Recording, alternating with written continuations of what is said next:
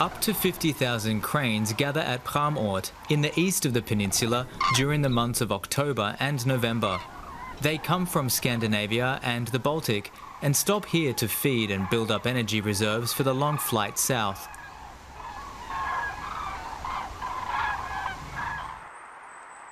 The national park offers ideal conditions.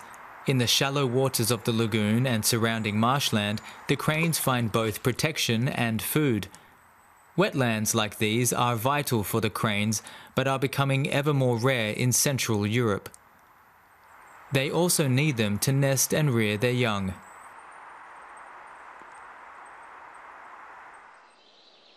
The cranes build their nests in wetland areas.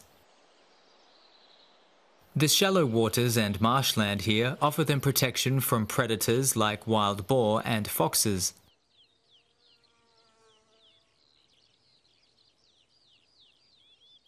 Conservationists keep an eye on the birds.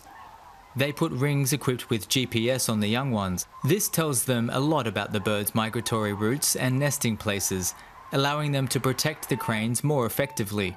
The nesting and resting place is largely off-limits to visitors from September to early November.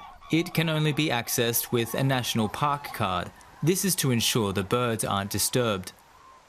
But you can book a boat tour and observe the cranes from further away. Boats go both from the towns of Pramort and Born.